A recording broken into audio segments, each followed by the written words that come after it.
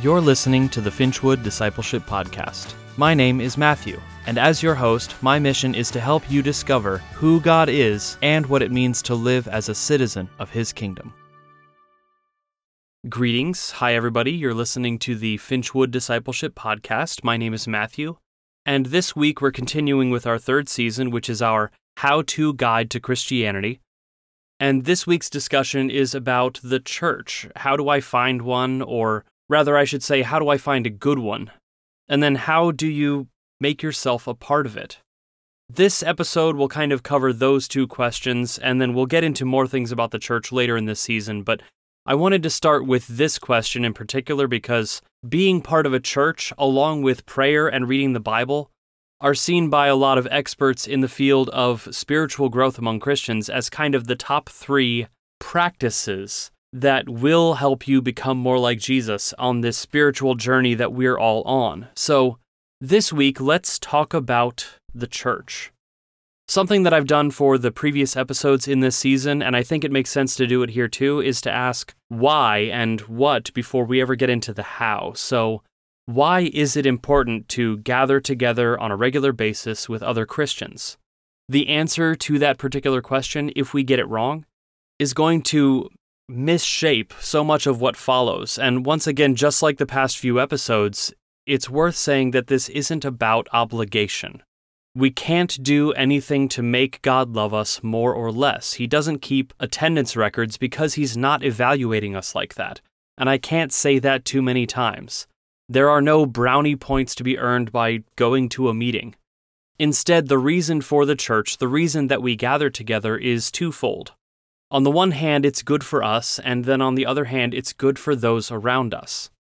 Basically, what we're talking about here is what many Christians call fellowship, and fellowship is a sense of community and belonging, and it's the act of sharing one another's company, spending time together, building relationships, and growing together as Christians. There's this idea that a lot of us have, particularly in the United States, and especially men tend to have this, although it's not strictly a gender thing. We've got this myth that we cling to that is the lone wolf. The person who is the rugged individualist and doesn't need anybody and I can pull myself up by my bootstraps. That whole persona doesn't actually work. Even a literal lone wolf is a myth. That isn't really a thing even in nature. Wolves hunt in packs, so a lone wolf is actually going to starve to death. They live together, they rely on one another as a pack. A wolf who is truly on his own is going to die. It's not a survivable scenario, and so within Western culture we have this flaw that we think we can do it by ourselves. And the reality is that none of us can make it on our own. We're not designed to be loners. Much like wolves, human beings are designed to live within a communal structure that supports us and defends us and helps us to accomplish our goals. This particular set of principles is even borne out in Scripture. In the book of Ecclesiastes, which is in the Old Testament, the writer of that book observes, and I quote, that 2 are better than 1 because they have a good return for their labor. If either of them falls down, one can help the other up. But pity anyone who falls and also has no one to help them up. Also, if 2 lie down together, they will keep warm, but how can one keep warm alone? Though one may be overpowered, 2 can defend themselves. A cord of 3 strands is not quickly broken. By the way, in case anyone wants to look that up later, that was the book of Ecclesiastes, chapter 4, verses 9 through 12, and I happen to be reading out of the New International Version for that. So what we see here is that in basically every category of human endeavor, whether it's self-defense or trying to accomplish a task or even staying warm at night, which I would even extend that section out to one's social or emotional warmth, your well-being, your mental health, relies on having people around you to support you, to encourage you. And so none of us is meant to be doing this Christian life alone. There's another nearby passage in the book of Proverbs, chapter 27, verse 17, that has a relatively similar meaning. It's, as iron sharpens iron, so one person sharpens another. You know, when you buy a knife block and it has that sharpening stick and you run the knife's edge along it so that it smooths out all of the rough spots and makes it a sharper blade? That is kind of what people do to one another. Within the context of relationships and community, it's actually even the conflict that we have with one another that hones us and sharpens us and makes us better people. Because we've all got rough spots. We've got hidden areas of selfishness within our hearts that honestly we're not aware of until they rub up against somebody else's free will. And when those conflicts happen, when they're exposed, that gives us the opportunity to self-correct. And if we never experience that interpersonal conflict because we're always running away from it, or we just exist in this vacuum where I'm the only person, we miss out on that opportunity to have ourselves sharpened and become, honestly, better individuals, better followers of Jesus. Before we move on here, I'm going to throw one more Bible passage out there, and this one is Matthew chapter 18, verse 20, that says, "Where 2 or 3 gather in my name," and this is Jesus speaking, he says, "There I am with them." What Jesus is saying in this particular passage is that there's something innately different when 2 or 3 or 2 or 3,000 come together to worship or to pray or to do anything in his name. There's something about the community itself that specifically conveys the presence of God. And this is something that, honestly, you may have to go experience to truly understand because it's very difficult to explain in words. Basically, he dwells in our presence as a community in a way that's far beyond anything that can be experienced on an individual level. And that's a great segue into our next topic, which is really, what is the church? Because when we talk about the church, and you'll often see it capitalized in this sense of the word, what we're talking about is the family, the fellowship, the relational network, whatever you want to call it, of all Christians all over the world for all time. All of us together as a collective make up what we call the church. Now that's how the Bible uses that term, and it's how many theologians use that term today as well. However, we often make this distinction between the church and a church, or this or that church. And when we use the word that way, usually we use it with a lowercase c because it refers to the smaller scale. That's a community. And a community can be 2 people, it can be 2,000 people in one specific place who meet together regularly. And by the way, if you want more information about that distinction between capital C, the church, or lowercase c, churches, it's something that was covered in Season 2, Episode 5, which was about community from God's perspective. So feel free to give that a listen if you're curious about that, or if you want to get more at the core ideas surrounding the word church and all that it entails. But here, this week, I'm pretty much just talking about that second definition, the local church. Another word you could use that means more or less the same thing is an assembly or a congregation. As a couple of examples, my parents, for instance, belong to a Baptist church in this area, and I was also raised in a different church that happened to be Baptist. Meanwhile, my wife and I are currently members of an Assemblies of God church that meets a few miles from our house, and then on the way to that church, we do drive past an Anglican church and something called a non-denominational church, and there are a bunch of others that I haven't even mentioned yet. Now, those are all churches in the lowercase c sense of the word, and while they're all different in a few ways that sometimes seem obvious, they're also very similar in a lot more ways that we tend to take for granted. They're all tiny expressions of the larger capital C church precisely because we all worship the same God, we proclaim the same good news about Jesus, we all believe the same core theology that God is all-powerful and good and that He created the world, that Jesus is the Son of God and that He died and that He conquered death and that He's the King. Those high-level issues are all the same pretty much across any church that you could ever visit. And I would argue that they're a fundamental part of what makes something a church in the first place, at least in the Christian sense of the word. If you take away any of those foundational doctrines, you end up with something other than a church. You also see some practical and even organizational similarities across all churches. Whether it's on purpose or by accident, every congregation ends up having one or more people who serve as leaders and spiritual guides, and though they might call them different things like elders, bishops, pastors, priests, or frankly a number of other titles, those people tend to do the same kinds of work in the community. They're the teachers, and honestly, for lack of a more spiritual-sounding word, they end up being the MCs, and outside of those meetings, they're the shepherds who tend to the spiritual needs of the community's members. Now, those are the essentials, the things that every church has going on. However, once we get past those essentials, the differences immediately start to become obvious. For instance, we could talk about buildings. Some churches meet in a dedicated space, which could be as large and ornate as a cathedral, or as small as a storefront in a strip mall. Some congregations, however, don't even have a dedicated building. They might meet in a rented space like a school cafeteria or a movie theater. Others might even meet in public areas like parks or coffee shops, and some do meet in people's houses. And that also works, and none of those churches is more or less a church based on where and how they decide to meet. The nature and character of each of those meetings can also vary considerably across different types of churches. For instance, some meetings might be stoic and use a lot of symbolic actions like kneeling and standing, or even burning incense and candles in their worship of God.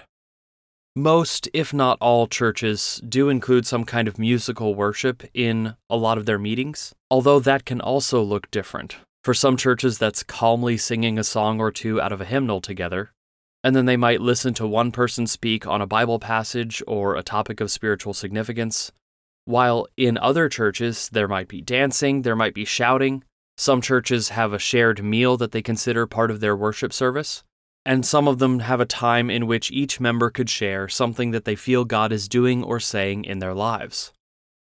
As far as their leadership is concerned, different churches may also have different organizational and decision-making structures, ranging from straight-up democracy all the way to all the decisions flowing through a single person. It's possible that in the future of this podcast, we might have a closer look at the pros and cons of some of those diverse features that you might find in a church, but for now, all I can really say is that there are very few right or wrong answers.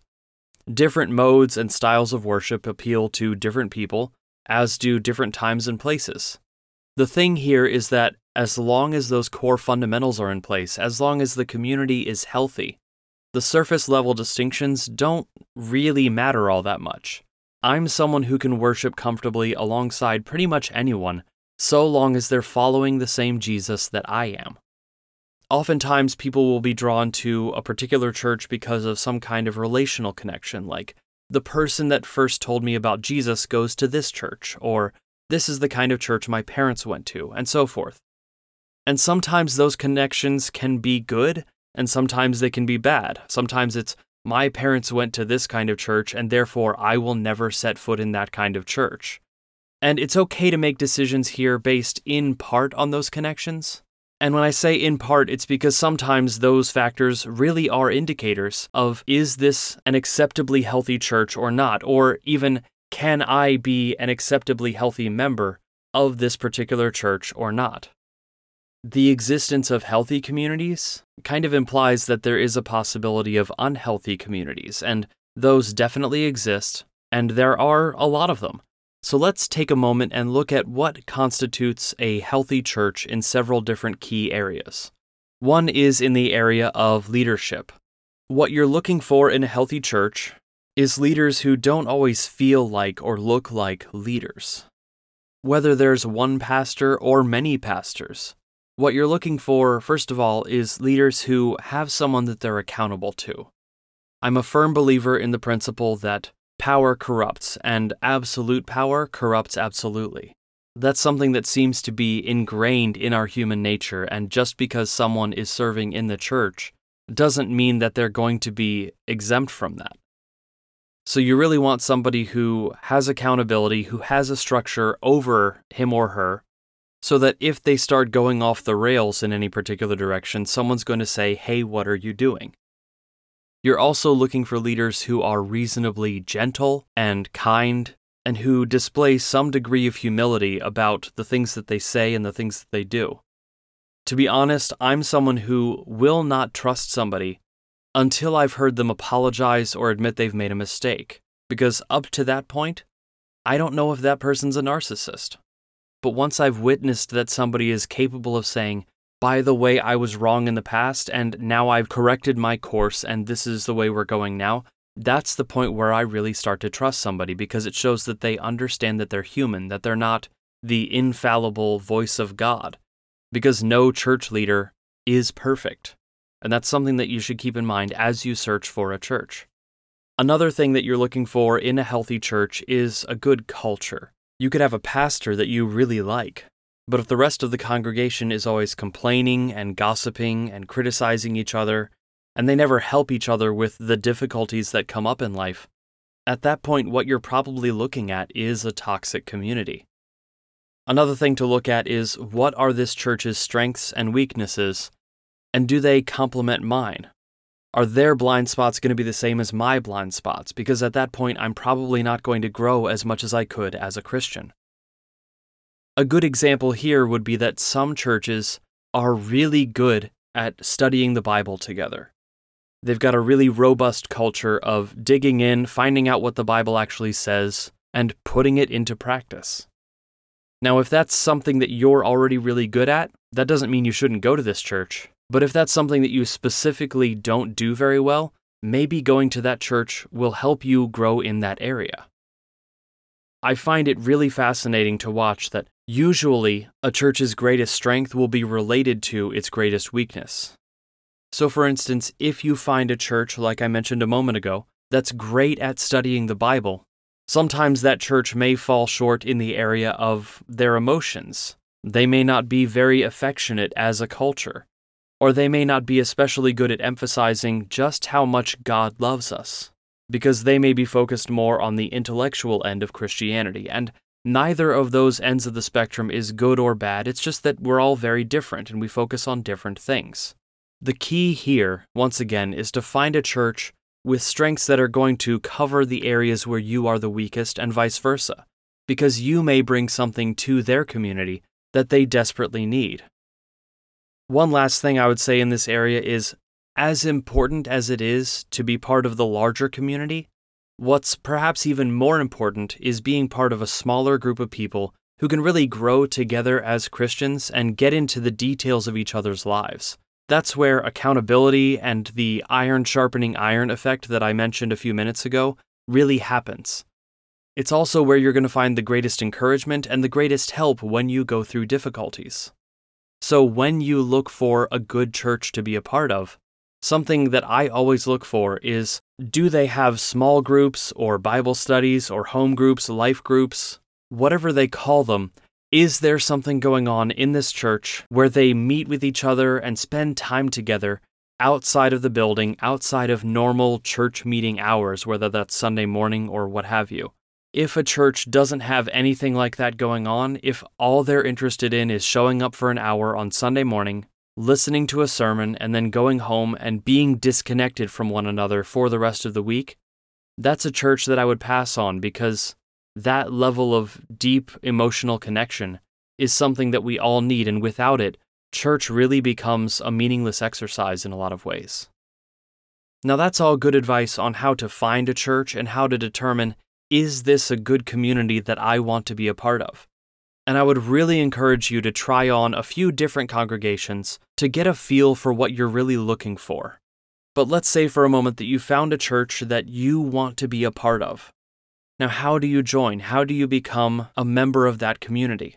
And at the risk of stating something obvious here, the first thing you should do is to just show up. Attend services, make a couple of friends, say hi to some people, get them used to your presence.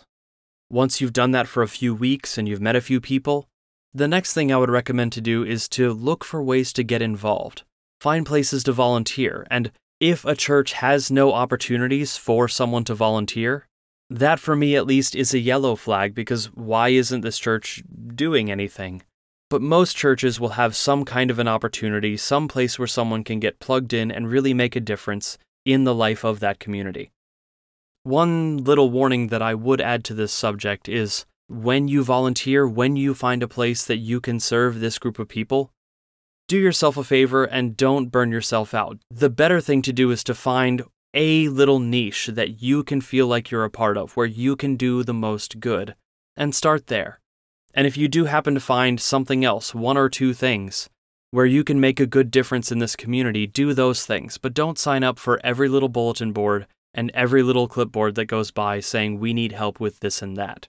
Everyone has different gifts, and I promise you, you are not gifted to do everything that that church needs. Another small warning that I would add on this subject is that you're not serving in order to be accepted or to gain these people's approval. If that's the dynamic that's been set up, for me, that would be a sign of an unhealthy church. You're serving for a couple of reasons. One is that there's value in serving just for the sake of being helpful. And the other reason is that serving alongside other people, accomplishing a task together as a community, is a great way to build stronger relationships with those people. At some point, you may want to ask someone in leadership if they have a formal membership process. Some have that, some don't, and that's fine. But for those churches that do have an official induction process, it's good to go through that because that also solidifies your feeling of being accepted in this community, which is what we all honestly want. Sometimes that process involves membership classes where they tell you this is our history, this is what we believe, this is how we are structured as an organization, and this is how you can get involved, and all of that is good to know. And if nothing else, you can go through that just to know this is what you're signing up for when you join. You may discover, hey, these people don't believe the same things I do, and that is also good to know. Usually once you complete those kinds of requirements, there's some kind of ceremony where they publicly declare you to be a member of the community in full standing just like anyone else. And sometimes that ceremony could be as simple as standing up during a normal meeting and acknowledging, I believe the same things you do, and I'm committed to this way of life, and I would like to be counted as one of you. Some churches also commemorate new members with a ceremony called baptism, which includes that same type of public declaration, but there's also some kind of symbolic act involving water, and that water usually symbolizes that person's new birth into the community. Now, it could be sprinkled on top of their heads, or they could be completely submerged in it. And although the word baptism itself comes from a Greek root word meaning to completely submerge, I don't know that either of those methods is intrinsically more valid in God's eyes or more biblical. Either way is fine. The third thing that your induction into a community of believers commonly does entail is inclusion in what we call either communion or the Eucharist or the Lord's Supper. Basically, this involves some kind of bread and some kind of grape juice product, and we eat those two items together as a public remembrance of Jesus' sacrificial death on the cross to forgive our sins and the way that he defeated death and evil. Now, most groups expect you to join before participating, although even there, some don't. Some have what they call an open table, and anyone who shows up can participate in that event. Once you've gone through that membership process, if there is one, the only advice I have for you after that point is to keep showing up, keep volunteering, keep being a part of the community that you've found.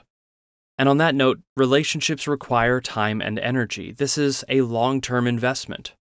As you walk alongside these people, you will inevitably hit highs and lows. Honestly, sometimes they are going to get on your nerves because no church is perfect and no Christian is perfect. And the thing that I usually try to remind myself of there is, sometimes I'm sure I get on their nerves. And if they're willing to put up with me, I'm willing to put up with them. You put down roots and you let those people become part of your life. Like a second family, or honestly, what family is supposed to be like. Now that does bring me to the last question that I wanted to answer. When should you leave a church? I know I just said to make these people like family, so if you did it right, it won't be very easy to leave. Of course, sometimes life just happens. You may get a job in another city, or you may find yourself unable to attend for whatever reason. God may specifically tell you to go be part of another church, and that happens. One piece of advice that I was given a long time ago, and it served me well, is that if you leave on good terms and keep the relationship alive, there's no reason you can't be part of more than one group of people.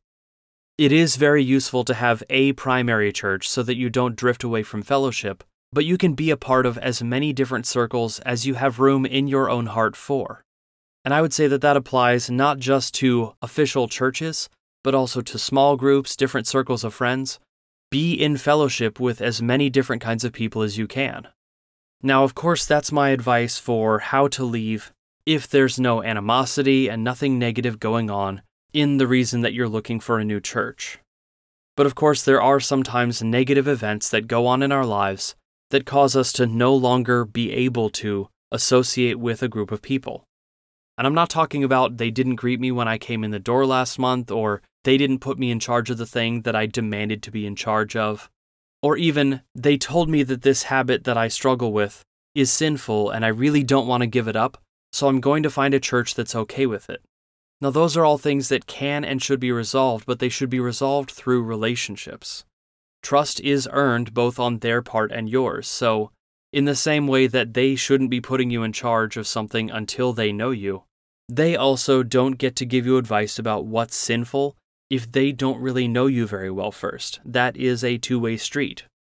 If you make yourself a part of a church, I promise you that eventually you will find a reason to leave that church. You also won't always agree with every point of theology and teaching in any church that you find. Those kinds of things happen, and as long as those conflicts are mild or even moderate, they can probably be overcome, and in the process you may find that you are far stronger for it, and so is the church that you decided to remain a part of. But there is an entirely different category that I don't want to whitewash or gloss over here, where sometimes those conflicts can be quite severe. Sometimes the person that you thought was a shepherd ends up being a wolf. And if you're in a situation involving anything illegal, anything unethical, anything genuinely abusive, my immediate advice to you is to get out. I've said it before, and I will say it again. God cares more about your well-being than your attendance or membership in any abusive system that's going to harm you. In those cases, please leave for your own sake. And while you're on the way out the door, if it's at all possible, be open with that church, or at least with the leadership, about why you're leaving. I'd still recommend being polite and being gracious if you can be, if for no other reason than that you want people to believe your reasoning, and if you go ballistic, they're less likely to hear you. But also there's something to be said for engaging in conflict the way Jesus would. He always treated people with dignity, even when they didn't deserve it, and we do want to be more like him. One last area where I would ask you to give people the benefit of a doubt is where rumors are concerned. If something happens directly to you, of course, do not let anyone tell you that your experience isn't real. But for anything that you receive secondhand or third-hand or fourth-hand, remember that you're only hearing one side of the story, often through the grapevine, so don't be too hasty to take action without hearing both sides of the story. I can't tell you how many times I've been in a church situation and people were angry with each other and leaving and all sorts of different things because they only had half of a story. And usually a situation is a lot more complicated than either side knows by themselves. And a little bit of active listening and getting the details and finding out what really happened can resolve a lot of those issues. How to find and join a church certainly is a very broad topic, and even though I've given you a lot of information in this episode, I am acutely aware that there's so much I could have covered but didn't, so if you have specific questions related to the different types of churches that there are, different practices, or what it means to join one and be a part of it, please feel free to drop me a line. My contact information is available in the description of this episode. Also, if you have a moment, please rate and review this episode. I hope favorably, but please be honest. And finally, remember that we're switching to a bi-weekly release schedule. So the next episode will be released in 2 weeks, and it's going to be about a related topic, how to worship God. I'll talk to you then, and meanwhile, thank you for listening.